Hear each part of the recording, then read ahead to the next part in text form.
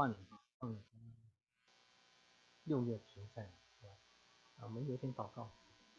主耶稣，我们谢谢你的恩典，感谢你需要洁净建造我们个人和教长的听的都可能建造。我们谢谢主耶稣，我们感谢你愿你在这里和你同在，你将出门的他们同在，感谢主耶稣，祷告奉主耶稣基督。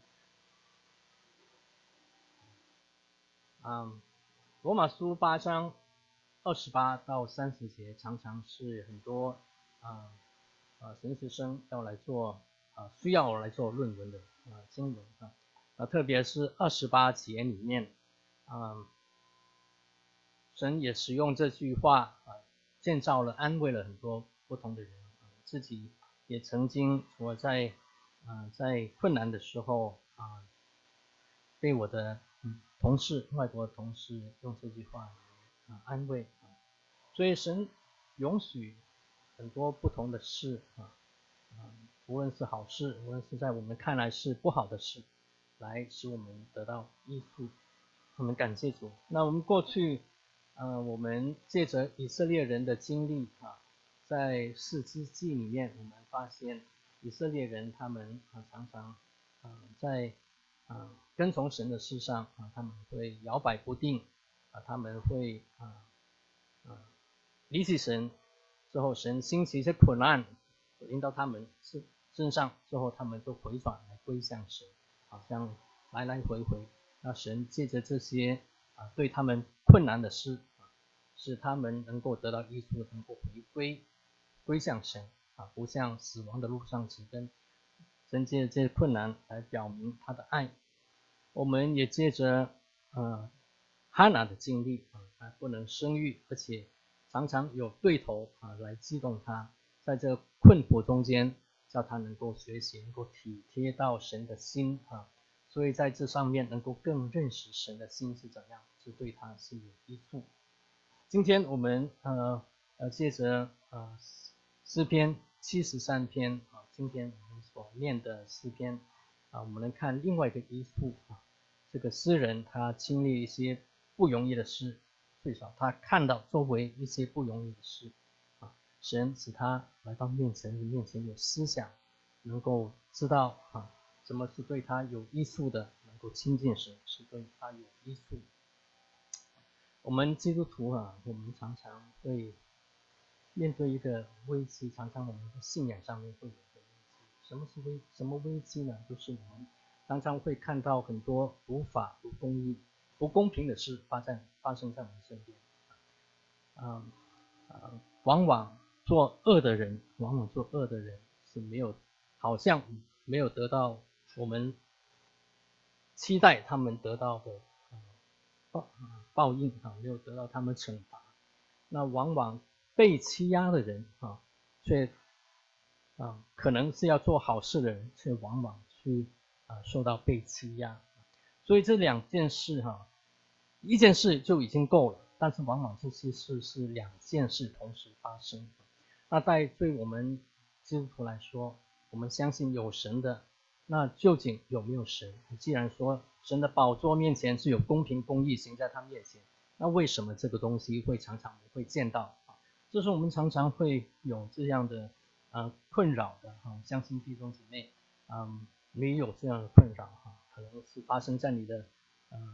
身边的人，可能就是发生在你自己身上所以为什么我们会问，为什么会恶人会做恶事的人为什么是逍遥法外？那亚萨就是这篇诗篇73篇的作者，他在3000年前也是同样有面对这样的困境所以他经过他的自己的困境，经过他的思想写下这篇诗篇。那亚萨是什么人亚萨我们知道他是大卫王时代的3个诗班长的其中一个是吗大卫立了3个诗班长，都是利未人，因为3个支派其中一个是亚萨那亚萨在诗篇里面有12篇诗篇是记载在他的名下那你如果再仔细念这些，所以诗篇50篇诗篇73到83篇都是亚萨的诗篇啊。那你会发现，当你念这些诗篇的时候，你会发现这个背景更可能不一定都是在大卫的时代，而是很多是发生在被掳的时代。外邦人为什么进到了圣殿里拆毁了圣殿为什么周围的那些以东人非利士人在那里嗤笑以色列人。所以虽然是说亚萨的诗很多有不少应该是他的后裔记在亚萨的名下。所以亚萨他在这个诗篇73篇里面，他看见了什么，发生了什么事呢我们看诗篇73篇，你发现第一、第二节跟第28节就像一个框框，将这整篇框起来。第一、第二节，亚萨发现就是他感谢神他感谢神，他恩待那些以色列人中间那些清心的人清心的人也是说心里清洁他们是愿意行神眼中看为对的事那他自己呢差不多险些失脚滑倒。那最后一节，他是经过的他生命中的经历之后，他发现他自己亲近神，是神容许这些事发生在他身边，发生他所看见的事上面，是对他有益，叫他可以亲近神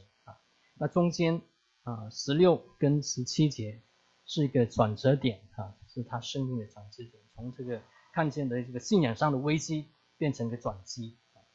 所以他究竟看见了什么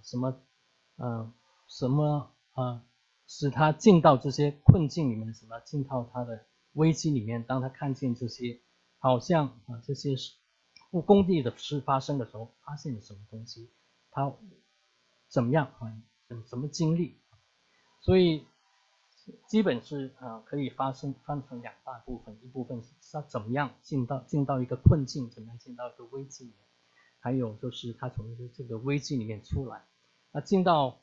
怎么样危机，你如果是仔细的看的话，你发现他是看到了一些将他的视野焦点放到一些可能是对错的一个眼光上面所以将他自己带到陷入一个危机里面看见别人，看见自己是怎么样。那在他进到神的圣所里面的时候，他思想的时候，他是脱离了危机，到他到神面前的时候，神将他的视野，他的想法调整过来，所以可以真正的认知，对自己跟神有真正的认知，对什么是虚假的跟什么是真实的认知从中间可以出来。所以究竟是看见的是什么呢？所以第三节开始他发现亚萨所看的，为什么他进入一些困扰里面那对我们生命可能也是会同样，是我们怎么会有进到一些困境一些危机里面，常常也是看到一些东西，看到不公义的东西。那亚萨所看见的就是发现恶人和狂傲人，他们想平安，他们死的时候力气也壮实，没有受痛苦，所以看见死的时候这个恶人应该受到惩罚嘛，但是没有受到惩罚，死的时候没有疼痛。不但如此，他们所想他们所得到的是比他们心里所想超过他们所想的。我们基督徒常常有个祷告，就是神要加给我们的常常超过我们所求所想。但是在亚萨所看见的这些敌对神子民的人的身上所说的恶人和狂傲人中间他们所得的却超过他们心里所想的，这是不公平。他们是生活是很安逸，财宝也加增所以死的时候没有疼痛，活的时候呢却安逸平安。对我们来说这是不可思议的我们中国人我们也说是吧，从小被看见被知道天网恢恢疏不漏，但是呢怎会有这样事看见这一切不公平。那亚萨也认为这是不公平，更不容易的，我想就是他看见这些狂傲人是怎样，他们是目中无人，心中没有神，骄傲在他们强暴跟骄傲就挂在他们身上，就在他们身上面可以看见而且不但口里说出来，心里想，而且是有行动的。他的行动是神的子民，就是那些愿意遵守神律法的人吃尽了苦悲。亚当的七世孙，我们知道亚当的七世孙的时候，我们常常会想到以诺他跟神同行300年，是吗？但是在另外一支在该隐那一支，也是他的第七世的孙，这个人叫拉麦当该隐拉麦是个狂人当该隐他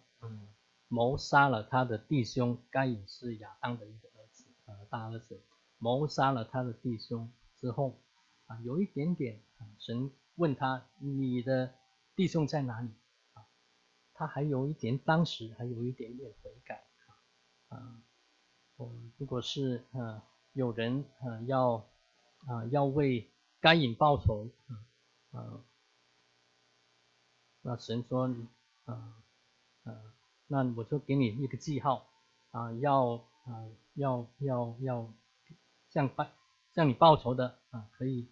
赦免你，向该隐报仇的我给你赦免七次加倍7次，那个不是赦免7次，就是要向你报仇流你血的，要他偿还7次。但是拉麦呢？拉麦他破坏了神婚姻的计划，婚姻的制度他跟年轻人有冲突，将那个年轻人杀了那自己不到神面前，而且说如果杀该隐的要遭报7次，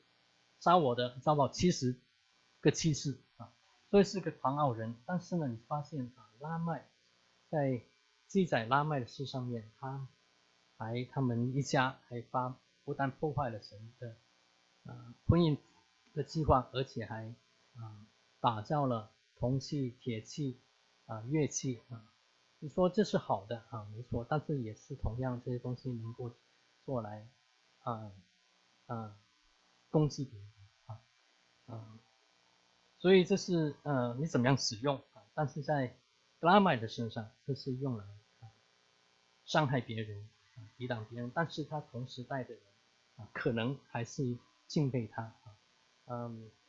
诗篇49篇里面是这样说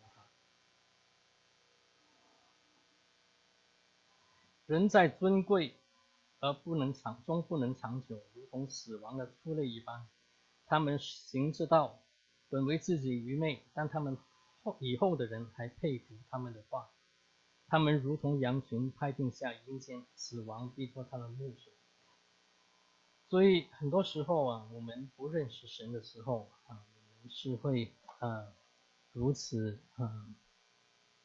还是会佩服，就算这些狂傲的人，我们还心中会佩服他们。有些人会佩服他们，但是回过头来对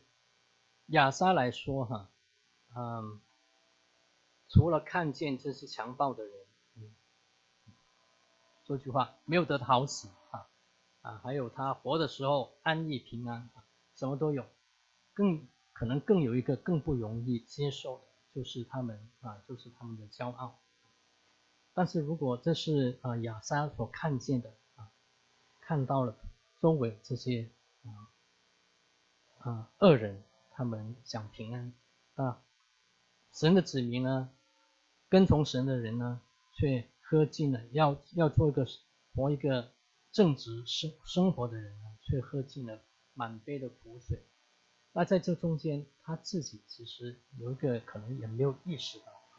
也错看了自己，对自己有一个错误的评估第3节里面，亚撒说他看见恶人和狂傲人想平安，就心怀不平啊。这如果我们想深一层啊，这是他对自己的一个评估的错误。为什么会心怀不平？亚萨为什么心怀不平？因为他认为他自己可能认为自己比他们好，而鄙视这些恶人和狂傲人。我们常常会也有这样的看法，是吗？我们看见我们不对骄傲的人，我们不能接受。我相信我们中间大部分人都不喜欢跟一个骄傲人，跟认为你骄傲的人跟他做朋友。但是你知道，就是说我们如果想深一层的话，我们之所以对骄傲的人不喜欢他，因为底下其实我们也是个骄傲的人。所以为什么你才配得到这些平安的生活？为什么你才配可以得到一个健康的身体？我比你道德好多了，应该我才配，为什么你不配？这个老兄他比你道德水准更好，应该他才配，为什么是你？所以可能有时候我们会发现，我们之所以不喜欢跟一个骄傲的人在一起的话，我们常常是我们底下我们也有同样一个骄傲在里面，所以我们常常我们的评估对人对自己的评估是错误的，而这个评估的错误有时候会将我们带到我们一个危机里面。在这个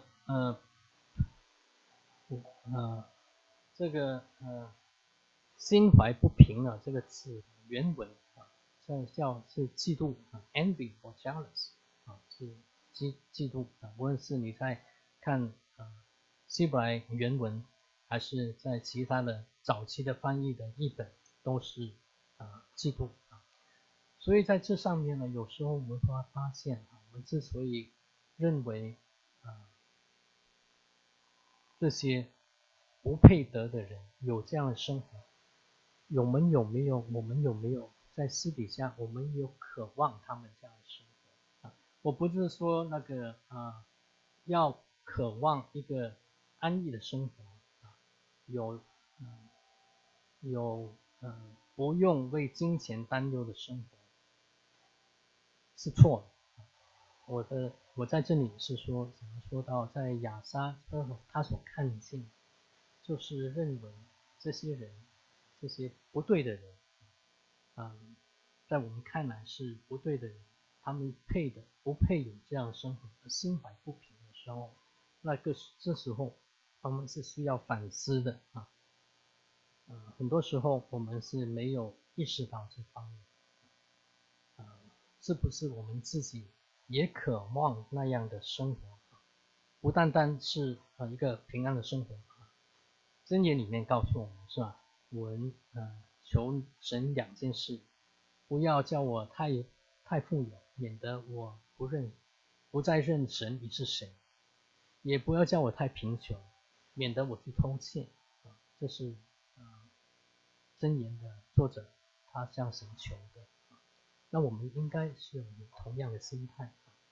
所以有平安的生活，有合意的环境跟生活条件，这是没错但是我们要小心，有时候我们要细查我们心里面我们究竟渴望些什么。当我们认为这些事不公平、不公义的时候，我们究竟内里我们是有没有认为自己比他们好？我们有没有看见我们生命里面的一些缺乏？另外一方面，我们是在这方面上面，我们有没有要省察自己有没有也跟他们一样，有一些是对这些超过我们生活上面的追求，而将我们笼络住，因此亚撒的对自己错误的评估跟对人对自己错误的评估跟自己的渴望，引到他有一个错误的决定。这个错误的决定就是什么？就是他认为他突然洁净了他的手，表明无辜，突然每天要做清心的人，要跟从神，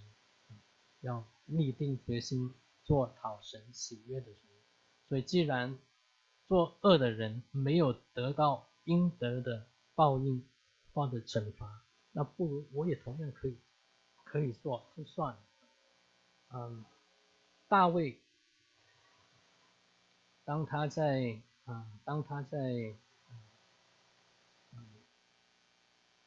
逃难的时候，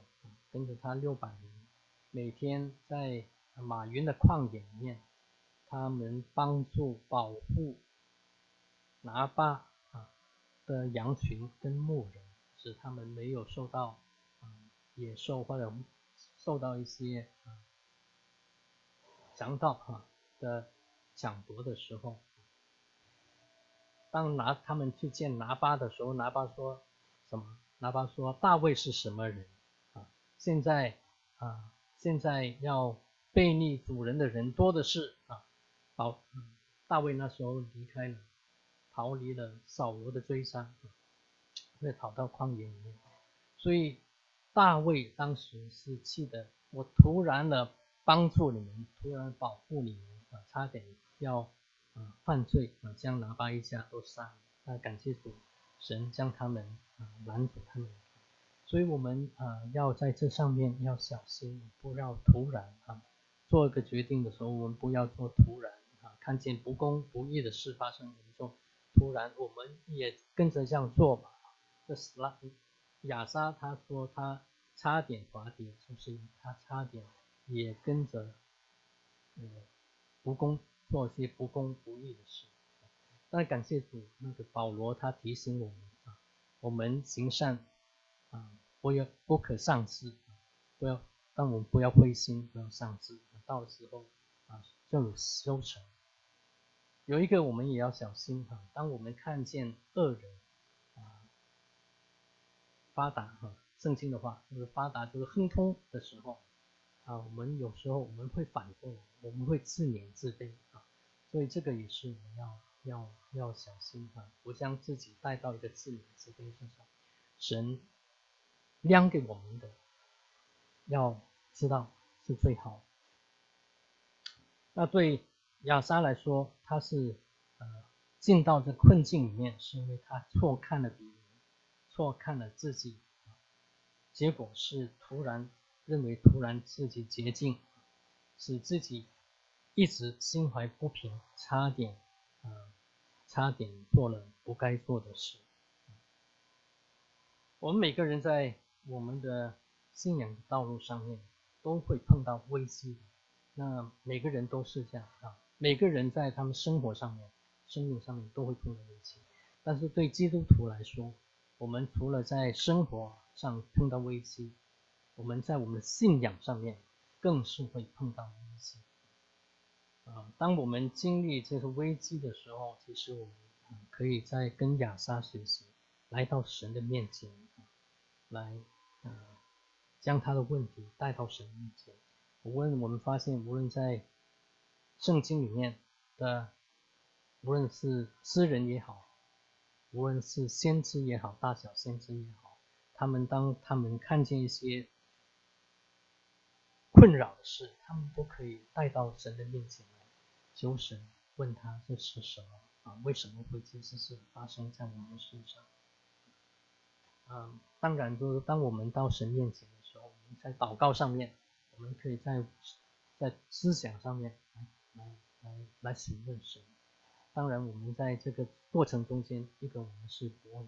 不要责怪神我相信我不是神当然但是我们相信在神是恒久忍耐，当我们真的要责怪神的时候神也会不会对我们不会不接纳我们但是我们有一个小心，就是不要像以色列人长久的抱怨，长久的责问我们可以常常到神面前来问这些困难为什么是临到我们身上。这是在过去2000年，无论是除了在圣经以外之内，过去2000年在圣经以外一些属灵的伟人，他们都有这样的经历，所以当我们来到神面前来询问神的时候，很多时候你发现有时候神会给你一个答案，但是更多的时候，我所知道的听过弟兄姐妹的分享的，见过一次见证，更多的时候是神不会给你个回答，或者不会立刻给你个回答，而是将你留在那个困境里面，留在那个危机里面，你在那里面一直挣扎，一直来跟神摔跤。我听过这样的人有关祷告这样讲，祷告一定会带来改变，基督徒跟神的祷告一定会带来改变，但是这个改变有时候这个改变是将我们环境的改变，我们就可能从这困难中间出来，但是更多的时候环境不会改变，但是神却借着这个环境改变你我这个人，所以这样我们生命可以更成熟更老练，这是常常会发生的事。所以当亚萨来到神的面前的时候，在他从危机转机的时候，是发生了什么时候？他是进到神的圣所里面，到神的面前的时候，思想到神的面前的时候，安静的时候，神叫他能够眼光重新被调整过来，看见什么是暂时的，什么是永远的，什么是虚假的，什么是真实的。这是一个他们重新看见狂傲的人跟受苦的清心的人，心里清洁的人，他们的结局是怎么样。第二个是他来到神的面前的时候，再重新认知了自己跟神是谁。所以他认知的是什么东西？第18节发现神实在将他们，就是这些作恶的人，安置在华地中，使他们掉在沉沦之中。那至于我呢？至于清心的人呢？他自己的脚差点失闪，差点滑跌但是在差点滑跌的时候，神却在他右边搀着他的右手。我们在这里想我们在看的时候，有时候我们可能会有个错觉，神将恶人安置在华地上面，使他们掉在沉沦之中，那是神要他们这样做吗？意思就是说，神就是让他们这样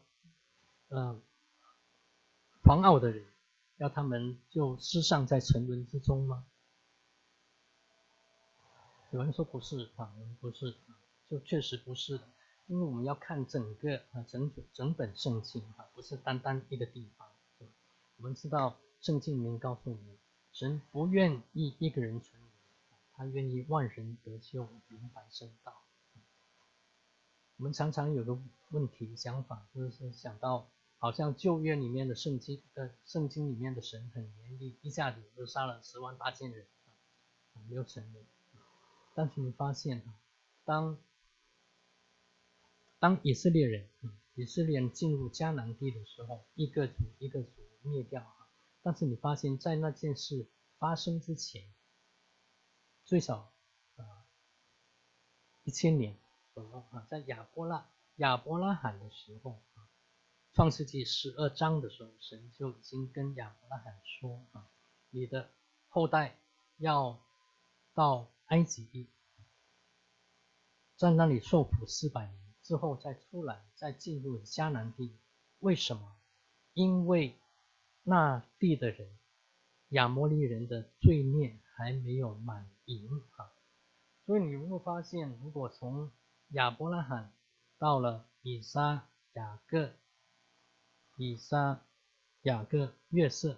就在埃及地，再过了400年再出来，进到迦南地，在这几百年中间，神等候亚摩利人，迦南地的亚摩利人悔改，没有悔改，所以审判才临到他们。在这里是同样的神安置这些人在华地上面，使他们掉在沉沦之中，乃是我们要知道，在罗马书里面告诉我们，神一个很对一个不认识神、不接受神的一个危险，就是有一天人一直在犯罪的时候，神就任凭他们。所以在这里是恶人掉到沉沦之中，是被神任凭他们继续作恶的人。以赛亚书第6章当以赛亚乌西雅王崩的那一年，以赛亚到神的面前，是吧？圣殿里面，神见到神的在那宝座上面，神呼召谁可以为我去唤醒这些以色列人回转归向我，生活生命能够回转离弃恶事呢？那以赛亚说请差遣我，我在这里这是我们都很清楚很记得。那跟着他说什么呢？跟着神跟他说，你要去，你也讲要人悔改，但是他们要听是要听见，但是不明白，看是要看见却不晓得。当这些人能够，他们是闭着眼睛塞着耳朵发沉，如果他们是真的愿意来悔改回转归向我的，我就医治他们。这意思是什么？意思是说，谁恐怕是闭着眼睛人可怕，他们不愿意听神的话，不愿意看神要给他们看的事，所以他们留在黑暗里面。所以这是那句话的背景。但是你发现什么？以赛亚问神，这件事要等到什么时候？要我传讲？这些人他们不愿意听，但是你要我传讲到什么时候？神跟他说要传讲到城邑没有人的时候。以赛亚第6章。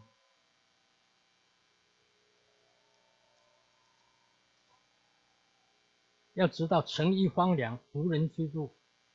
房屋空闲无人，地土极其荒凉的时候，就是一直传讲到神再来审判的时候。所以在这里是人当亚撒到神面前向神求问的时候，神给他心里面开始重新思想，眼目重新的调整，发现恶人他们所以看见不公平不公义，好像恶人没有受到惩罚，乃是他们没有看见这个永远的惩罚是怎么样，将来的结局是怎么样。那感谢主，但是他会发现因着神给他这个看见，他虽然差点跌倒，但是却没有全身扑倒。所以在诗篇里面，大卫37篇73跟37，常常这两个可以都是讲到不公平的事，怎么样处理。一个是亚撒讲的，一个是37篇应该是大卫写的37篇里面讲什么呢？所以他虽然失脚，也不致全身扑倒，因为耶和华搀扶他。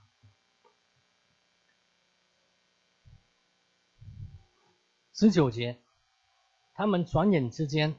就是恶人左边的都是讲到恶人，他们转眼之间成了何等的荒凉，他们被恐慌灭尽了，人睡醒了，怎么样看梦？除了你醒的时候，也必照样轻看他们的影像这是对做恶的人来说37篇同样也是这样讲啊，不要为作恶的心怀不平，也不要向那行不义的生出嫉妒，因为他们如草快被割下，又如青菜快要枯干。你当依靠耶和华行善，住在地上，以他的信实为人，要以耶和华为乐，他就将你心里所求的赐给你。这是所以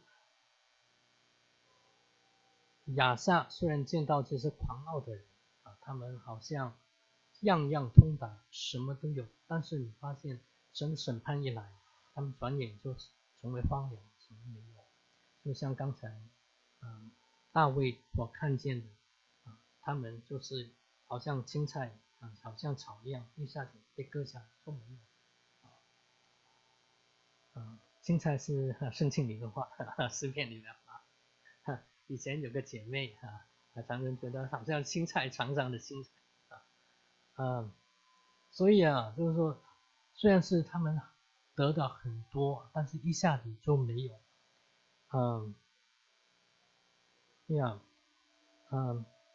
所以在这里诗人在这里是119篇告诉我们，让我们求神给我们看，转眼不看虚假，能够分辨什么是永远的，什么是暂时。对，传道书里面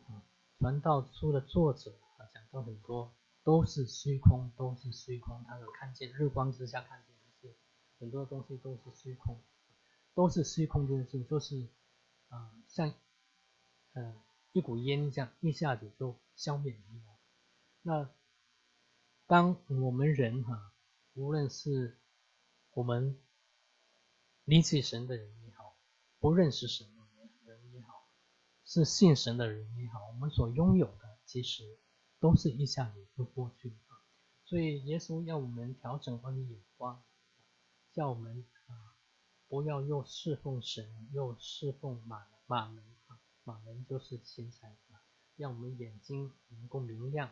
当我们眼睛明亮的时候，我们心才能够明亮，不是黑暗。这是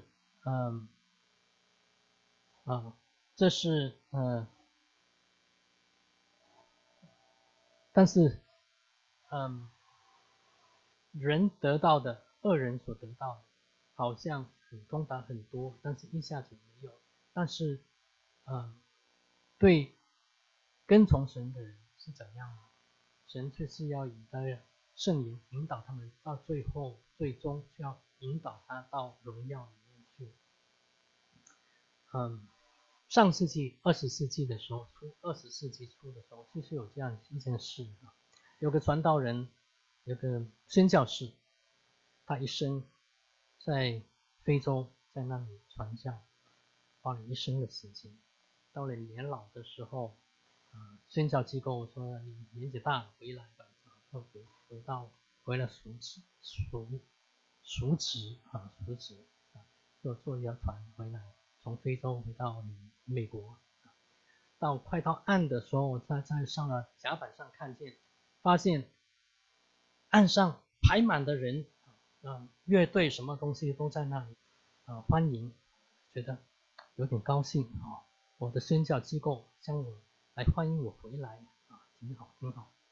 结果发现到了时候，发现原来不是欢迎他，原来美国的老罗斯福总统从非洲打猎回来，带了一大堆的打猎的纪念品回来，大家都在欢迎他，但是宣教机构一个人都没有在岸上等他，所以这个老宣教士就有点伤感，在那里看见自己有点自怜那就在这个中间自怜中间，神却跟他说：“我孩子，你的时间还没有到，你还没有到家呢，所以到家的时候才会欢迎你，现在不是你的时候。”所以我们要知道我们是时间神是公义，神的时间也掌握在神的时间里面。你发现了，当亚萨看见狂傲的人，他们死的时候没有疼痛啊，是不是真的没有疼痛？亚萨在那里吗？他们死的时候，亚萨在身边吗？知道他们有疼痛。所以有时候我们不知道，他只是认为他们好像活得很好，死的时候也没有疼痛，是不是真的？我们不知道。但是在现实的神，在属神的身上面，你会发现有两件事啊，一个是神是我们的力量啊。哥林多后书里面虽然是告诉我们，虽然我们的生命肉体一天的衰散，但是一个真正跟从神的人，他的心里面是一天新一天，每天更新。那亚萨对第26节当他讲到他的肉体，他心中的力量经常衰残，但是神他心里的力量又是他的福分，直到永远。这是他是很清楚的。为什么？因为他是利未人，利未人他们的产业，他们没有财产，他们的财产就是神自己就是他永远的所存的。所以那是真正可以存到永远的产业可以认识神。所以很多时候神在亚萨的生命上面，叫他经历这些生命，当他到神面前来祷告，当他到神面前来求问神，甚至质问神的时候，神给他看见，当安静的时候，神给他看见一个从永远的不一样的结果这是我们每个基督徒也是要在同样在神面前常常操练，常常学习的，求神给我们一个永远的眼光看见在我们现在所看见的，甚至在我们所看见前面的，那不是永远我们相信我们中间我们年轻人，我们现在大部分都是40-50岁以下所以我们的长辈他们所经历过的，我们没有只听说过，可能没有亲身经历50年代、60年代一些改变，你是不知道他们经历的时候是多么痛苦，好像没有尽头，但是有一天那是不一样，会改变的。我15岁的时候我所成长的地方国家政权改变，在里面活了4年4年基本是每天起来就是一片黑云，一片黑暗不知道前面是怎么样，前面的黑暗道路没有看见任何的曙光，但是过了4年，一下子改变，所以不用操心，要相信神那时候我还不相信神。那在亚撒来说，他不但神给他看见调整眼光看见什么是暂时的，什么是永远的。暂时的有时候却是虚假，永远是真实。不但如此，第21、22节里面，当他在神面前思想等候的时候，神开始调整他的眼光，能够眼光重新被调整的时候，他发现他愚昧无知，在神面前如出类拔萃。所以在这个过程中间，神容许这些亚萨经历到一些不公平的事，看见不公平的事，是要他重新在神面前对自己跟对神的认知你会发现呢，为什么他认为他自己愚昧无知，像出类一般呢？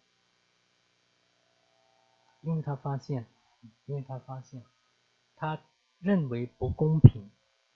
恶人有亨通的生活，亨通的健康体力，没有受到惩罚，是因为发现他认为他比这些人好。另外一个，他也发现他比神能干，知道什么时候要给这些人什么惩罚，神你没有照着我认为他们应当受的惩罚来惩罚他们，也没有知道，也不知道神的时间，我比你神惩罚的时间更知道，应该现在就惩罚，而不是将来惩罚啊。所以这是亚萨在神面前重新在经过安静之后，发现自己愚昧无知，像畜类一般，对自己有重生的调整。当约伯在受苦的时候，跟他的3个朋友，他们要来安慰他，结果3个人变成一个辩论，吵来吵去的时候，吵完了，神开始跟他们说话的时候，他们就再也没有话说，而且没有话说呢，对这些人的经历是，他们从前风闻有神，现在亲眼看见神，是同样重新对神有个认识，知道神是掌权，知道神是全能全知，他的时间是超乎一切。那对神来，对他们对神的认知重新有个新的认知，是神是随时在他右边搀扶他，神的赐给他圣言，你就跟着这样走就好了，不要看虚假，在你的道路上，在神的道路上面学习行走就好，到将来神还要向他借到荣耀。为什么我在想如果说在准备这个的时候，我在想为什么很多时候神在我们落在这困难中的时候，我们在询问神的时候，为什么这些困难，为什么这些危机会发生在我们身上，为什么这些不公平不公义的时候发生在我们周围上面，而我们没有看见一些人得到他们该得到的报应，为什么我们落在这百般的困难中间的时候，我们为什么会求问神的时候，神不回答我们呢？有时候回答，但是更多的时候好像我们经历是神不回答，为什么是这样？我是这样想，就是说神不立刻回答，让我们落在这困难的时候，是让我们留在那困难里面，我们在那困难里面跟自己跟神来摔跤，来挣扎，直到有一天我们能够接受对神有更多的认知，能够在自己生命上面对人上面能够更有新的突破跟接受。我不知道中文应该怎么说When we come to terms with this thing， 就是当我们在这上面我们能够有合适的调整的时候，神才将我们从我们的困难中间挪走。那为什么是这样？因为当我们经过挣扎的时候，我们这个经历才变成我们自己的，我们才可以，而不是仅仅知道一个头脑上面的知识，而是在我们经历生命的经历上面，我们走过，我们知道是如何，就变成我们真正变成内在的一个经历但是我们也发现虽然是在这个困难中间，我们走来走去，好像不见到曙光，走在黑暗里面，但是神却一直在信他的儿女的身边，随时伸出手来抓住他所以这是我们要相信所以我们在这中间，我们可以将我们的心放在这位良善和有公义的神上面。所以有一天有罪在这世上的时候，就一定会有不公平不法的事发生，无论是过去各样的大小的征战，地区性的世界性的征战个人跟团体的一些压制一直都有大概最不公平的就是在哥哥他山上发生的事，但是这些不公平不公义的事是不会永远存在那里，有一天这些都会抹去，都会消失。那在2000年前哥哥他山上，当耶稣说成了的时候，就是这个不公平、不公义的结束的开始，从那里已经开始。对基督徒来说，我们当落在百般的困难、危机上面的时候，亚撒给我们一个提醒，就是我们要亲近神，将我们的危机、将我们的困难带到神的面前，神会应许是要跟你同在。我们可以将我们的疑问、我们可以的问题都带到神的面前，他在我们身边，他不一定立刻就将我们带出来，但是他却在我们边上，随时抓住我们。我们虽然失脚，却不致全身扑倒。我们要亲近神长时将我们的目光注视在神的身上。好像当我们经过死荫的幽谷的时候，好像没有任何的曙光，但是要相信他是在跟我们一起走，他的杖他的竿在我们一起走。我们都熟悉诗篇23篇，他的杖他的竿都安慰我们，虽然经过死荫幽谷也不怕遭害，因为神与我们同在。只有神允许当我们经过这个死荫的幽谷之后出来之后，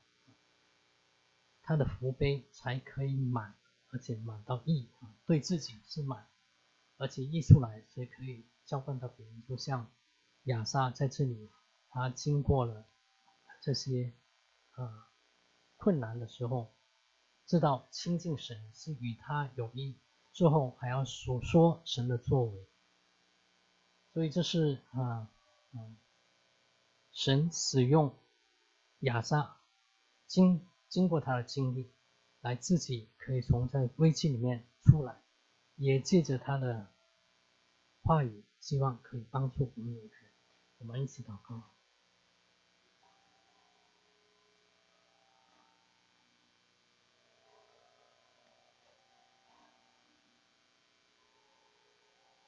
耶稣，我们感谢你，我们知道你是那位永永远远掌权的那一位，你也是那一位唯一良善的那一位。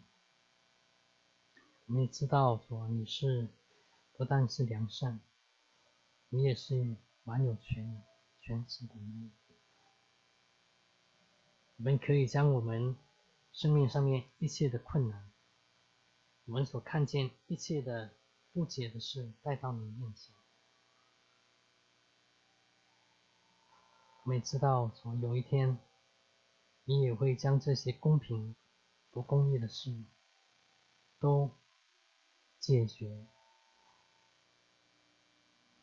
我们谢谢你，因着你在十字架上面所成就的救恩，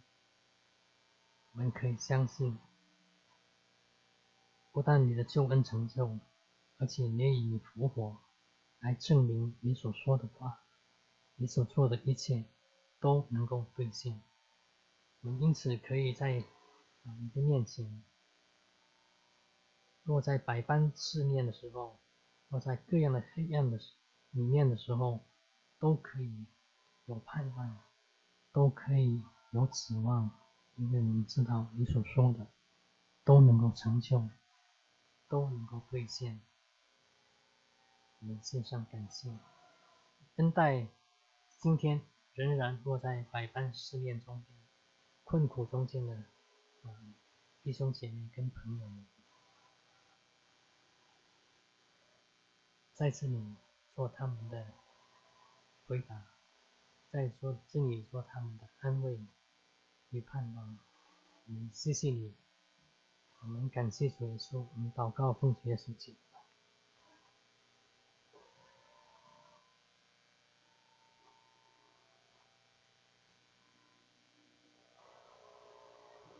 好，感谢主，